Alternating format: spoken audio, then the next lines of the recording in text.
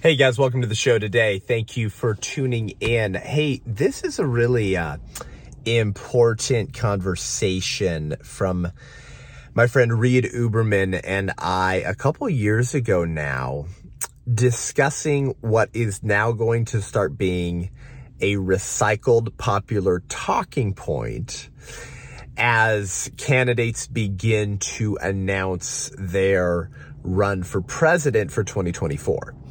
Every time an election season rolls around or candidates begin campaigning, you will hear the progressive left and the secular left make this same argument that if you were really pro-life, you would vote for Democrats whose policies have been proven to decrease the abortion rate by addressing the underlying causes and socioeconomic reasons that women choose abortion in the first place. So real pro-lifers actually vote for pro-abortion Democrats.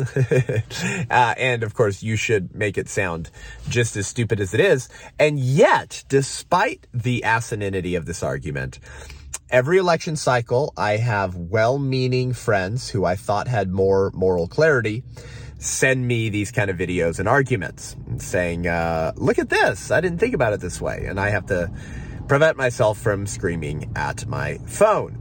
Well, one of these arguments was made a couple years ago by Phil Vischer, the creator of VeggieTales. Another reason for you to not give your money to VeggieTales or anything that they make. Phil Vischer and Lecrae were both spouting this argument.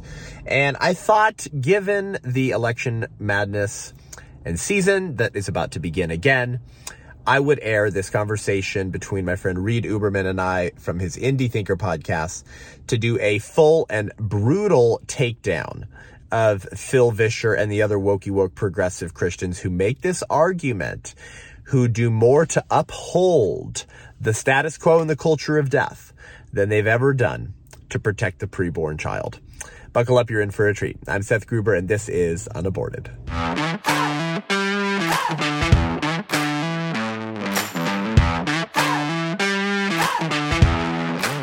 All right. So with that being said, I found it almost appalling, but I don't want to be pearl clutching here, that Phil Vischer would release a video mocking Republicans for being one-issue voters. Now, that's right.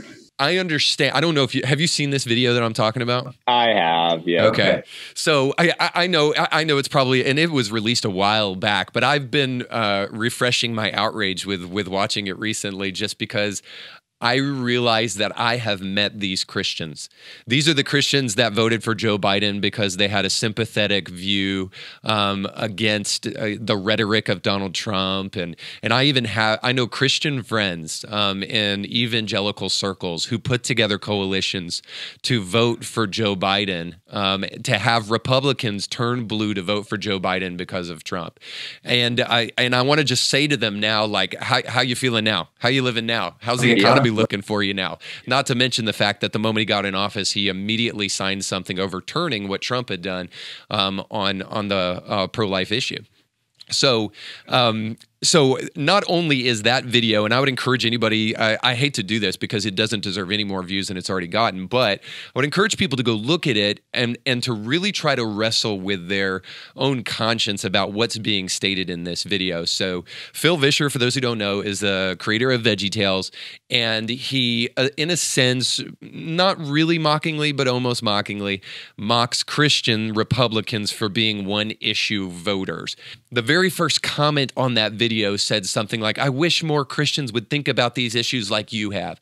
And I see, and again, I'll reiterate this, I know these Christians in church who have just absolutely adopted the culture as their operating principle of theology, rather than actually grabbing a Bible and a conscience. So what was your response when you saw that video? I mean, I had friends from college that I went to Westmont with who were like, "Isn't this such a thoughtful video?" I was like, no, this is blatant bigotry. Like, oh my gosh, like, open your Bible, like, be a little more thoughtful. And Lecrae reshared this. Lecrae loves Phil Vischer. Lecrae should actually be under church discipline right now, by the way, for campaigning with Raphael Warnock and John Ossoff, the the two pro-abortion infanticidal maniacs in Georgia who got both Senate seats, which now has endangered preborn children in the state of Georgia significantly more. And guess what? Because those guys both run their Senate seats, this was a special election runoff in January, you remember?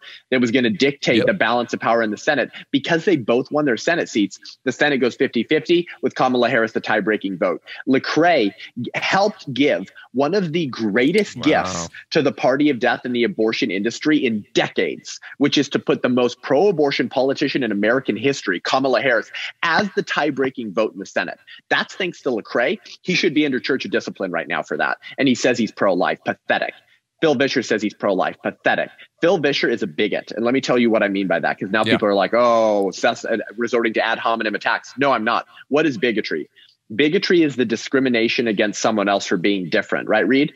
It's discriminating against someone else for being different. Yeah, ideological bigotry. Particularly, though, if that discrimination is based off of immutable characteristics, right? That's why racism is so disgusting and why it's an affront to human dignity, because our black brothers and sisters don't have any control over their skin color, right? And then if you discriminate against a woman because she's a woman, that's particularly nasty because she has no control over her gender. So bigotry becomes, the most nasty forms of it are when it's based off of something you have no control over, immutable characteristics. Right. And so pro-choicers are actually bigots, right? Because they discriminate against the unborn based off of their size, their level of development, the fact that they're in the location of a womb, and because they're more dependent on their mothers. These are immutable characteristics. So Phil Vischer is a soft bigot because he says he's pro-life, but he doesn't believe that the unborn is intrinsically valuable enough to warrant political protection. Yeah. And why does he not believe that they're valuable enough to warrant political protection? Because he said vote for Democrats, the very party who denies political protection to the unborn. Now, just to not to push back, but for clarification, did he actually endorse voting for Democrats? I know he was trying to injure. That's the implication, right? But did he actually say that?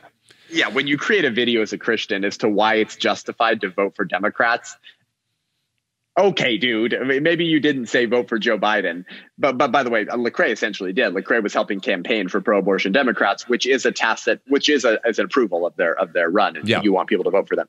So maybe Phil Vischer didn't say that, but he makes an apologetics case for why it's okay for Christians to vote for Democrats, the very party that denies political protection. By the way, and as a side note, using false statistics, he suggested that Roe v. Wade would only impact abortions by 12%, and then like healthcare in Maryland would impact abortions by like 37%. Like nationally, bro, or are we talking like in a county? You're just lying, and then he doesn't even cite where the statistics come from. That's right. So let's dive into that. But first, I just wanted to say that Phil Vischer is actually a bigot. Like, if you say that a certain class of human beings are human beings, but that they don't deserve protection in our laws, then you're a soft bigot. Because you're saying that, they have some dignity. Like, they have some value, Reed, but like not enough value to get protection in our laws. Then like, you're a soft bigot. Like maybe it's not hard bigotry that says that the unborn isn't a person, but it's still soft bigotry. Okay. Yeah. So what does he say about this? He says, vote for Democrats because Democratic policies decrease abortion. And look at this chart I found over here somewhere. It shows that when Democrats are in control, their policies decrease the abortion rate. Well, firstly, like you said, it's actually a straw man, because the goal of the pro-life movement, Reed, is not to decrease abortions. It's to make abortion illegal. Yeah, that's good. Yeah. And unthinkable, meaning that not only do we want to pass laws to protect the preborn, like we actually want to communicate to the next generation and rebuild the social fabric and the moral compass of the country so that they'll hate abortion. Like, we want abortion to be as horrific in the minds of Americans as slavery is today. Yeah. That means making it unthinkable. So question, Reed, can you make abortion unthinkable as long as you vote for the Democratic Party, allow them to dwell in positions of political power when their platform refers to murdering the preborn as reproductive health care?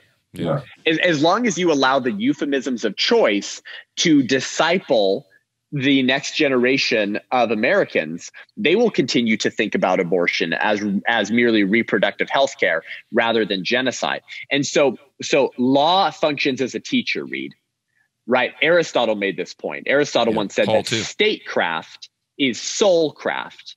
Statecraft is soulcraft. What did he mean by that? Well, he meant that the state, through its policies and legislation, dictate what kind of behaviors are acceptable and not acceptable in a civilized society. So law functions as a teacher. Law teaches the society, and particularly the next generation, that, hey, these behaviors are evil. These behaviors are good.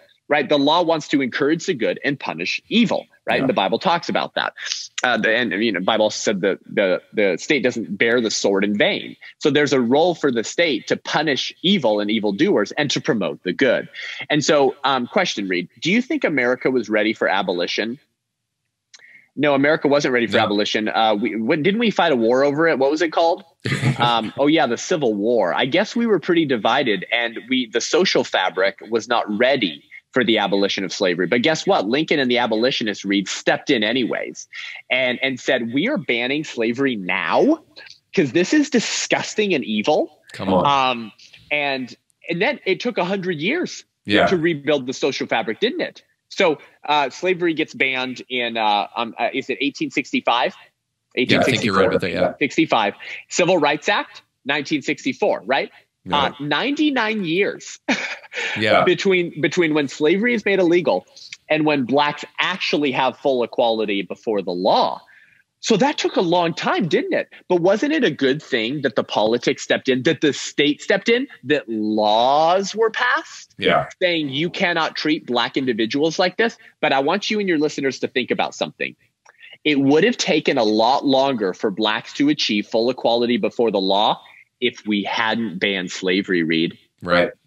So it still took us 99 years with banning slavery. How much longer do you think it would have taken to get to the Civil Rights Act if we hadn't used the law through political power, through Republicans wielding political power to ban slavery in 1864? Yeah, and just to reiterate, the goal here is not less abortions. The goal here is to get rid of abortion. To make it illegal and unthinkable. Completely. So you can't make abortion illegal, Reed, by voting for the party whose freaking platform says abortion through all 9 months of pregnancy and funded with your tax dollars, you Republican bigot, Reed. You can't make abortion legal by voting for that party. No. And so while we might celebrate some decreases in abortion, Reed, that's not our goal. And then you also can't accomplish our second goal of making it unthinkable if you vote for the very party who describes that procedure as reproductive justice and helps craft curriculum for our public schools that say abortion is reproductive health care and women need abortion to be fully equal to men. So it's a straw man. You can't actually achieve what you want by voting for Democrats. But the stats and the claims, Reed, they're actually false. The claim that abortions decrease under Democrats ignores the fact that abortions have been decreasing, Reed, across partisan presidents. That's right. So you had Reagan, right? And then you had Clinton, and you had the Bushes, you had Obama. The whole time, the abortion rate was decreasing. Yeah. So it's like you can't purely apply that purely to Democrats. Yeah, and I looked this up too, Seth. I wanted to mention this. I looked this up too. So hold on to that thought. I looked this up too.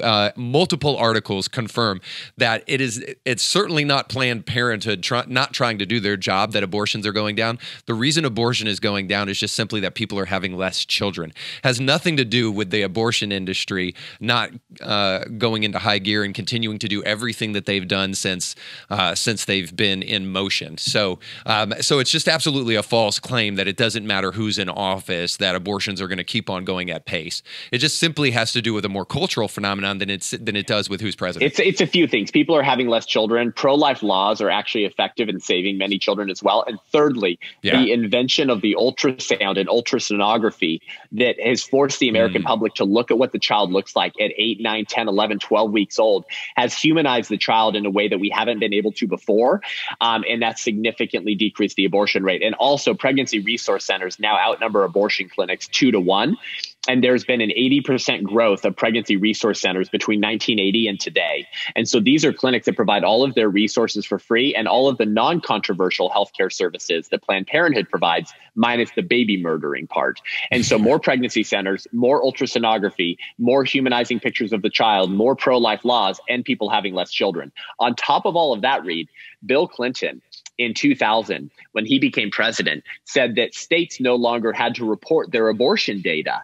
And so states are not required to report their abortion data. Want to guess the names of any of the states, Reed, that don't report their abortion data? California, New York, Virginia, some of the states that kill the most preborn children. So now we just kind of have to guess. We kind of have to guess the numbers of abortions. So Bill Clinton and Democrats weren't responsible for decreasing the abortion. States just stopped reporting their abortion data and then got credited with decreasing the abortion rate. So the whole claim is fallacious the whole way through. Yeah. But primarily because it's a straw man. We don't want to decrease abortions. We want to ban it. And you can't ban it by voting for the party who literally say at the top of their platform, we're going to protect abortion. And Joe Biden and Kamala Harris, Reid, have said that they're going to codify it into federal law so that states who pass pro-life laws, every single one will be deemed unconstitutional, despite the fact that many of them are already deemed unconstitutional. Well, you can't make abortion illegal by doing that. So that's the first reason. And the second reason is that Phil Vischer ignores the fact that law functions as a teacher, as I said. And so if you want to humanize the child, restore dignity and legal protections to the unborn child, the law is actually part of the role. The law plays a role in humanizing and restoring the social fabric of America. Yeah. Phil Vischer is actually using a racist slavery strategy in that argument. And I'll finish with this, just to really make sure your listeners understand what a bigot Phil Vischer is. So did you know that many racists, Reid, they actually argued while during the abolitionist movement, while Lincoln and others were trying to abolish slavery, do you know what they would argue many times? They would say that, hey, in states that favor abolition, we're actually seeing an increase in the rise of racial violence and the death of Black individuals. Why, Reid? Well, because those pesky Republicans, those GOP people, they're creating tension amongst the culture and societies that are very comfortable to slavery because they're very accustomed to it. And by favoring abolition, it's creating racial tension. And so you're actually more likely to get increased rates of racial violence in states that favor abolition. And so if you really want to decrease the instances of racial violence, Reid, you'll vote for Democrats, the party of slavery, because while they're enslaving Black human beings and calling their murder, just plantation care and economic rights, don't worry, they'll take care of their slaves a little better. But it's really actual racial murder and racially motivated violence that's happening in states that favor abolition. Yeah. So reject the GOP's plan of abolishing slavery and vote for Democrats. Very similar thing when Phil Vischer says, hey, if you want to decrease the rates of fetal violence, you'll actually vote for Democrats whose policies have been shown to decrease the abortion rate. What a stupid argument to make. And so this guy can only make that argument, Reid, by assuming that the unborn is not fully human or possessed of the same rights as you and I, because we know that Phil Vischer, in his sanctimonious piety and his moral clarity on slavery in 2021, he wrote the piece in 2020, would never say that he couldn't be a single issue voter in 1858 or 1860, right? We all know Phil Vischer would be like, oh yeah, obviously slavery functions as a litmus test of the republic. And I would totally be a single issue voter. In fact, I would probably say that Christians had a moral obligation to vote for Abraham Lincoln because of the scourge that slavery represented on our country. Yeah. Well, one could argue, Reid, that abortion is more evil than slavery because while it's wrong for the same reasons, slavery doesn't always result in the murder of slaves. Abortion always results in the murder of the unborn. Yeah. And it's killed significantly more babies than slavery ever did. And so one could actually make the moral case that it's more evil. And so if Phil Vischer would claim, and we all know he would claim this, that Christians should have been single issue voters in 1850 in order to get rid of slavery, but he doesn't claim the same thing on abortion today, then he's assumed that the unborn is not as deserving as rights and protection in our laws as the Black born people who he claim are intrinsically valuable enough to have protection in our laws. So he's a fetal bigot. Yeah. Thanks for tuning in today, guys. I hope that episode was helpful. You're going to hear this argument made a lot in the next season. So go ahead and send this short episode to some of your friends, your pro-abortion, progressive Christian friends who vote for Biden because they were drinking Trump derangement syndrome and couldn't bring themselves to vote for a pro-life president who ended up proving his pro-life credentials, of course, by getting 3 Supreme Court justices on the highest court in the land that overturned Roe versus Wade. And send this to your pastors. Send this to people who are very confused politically.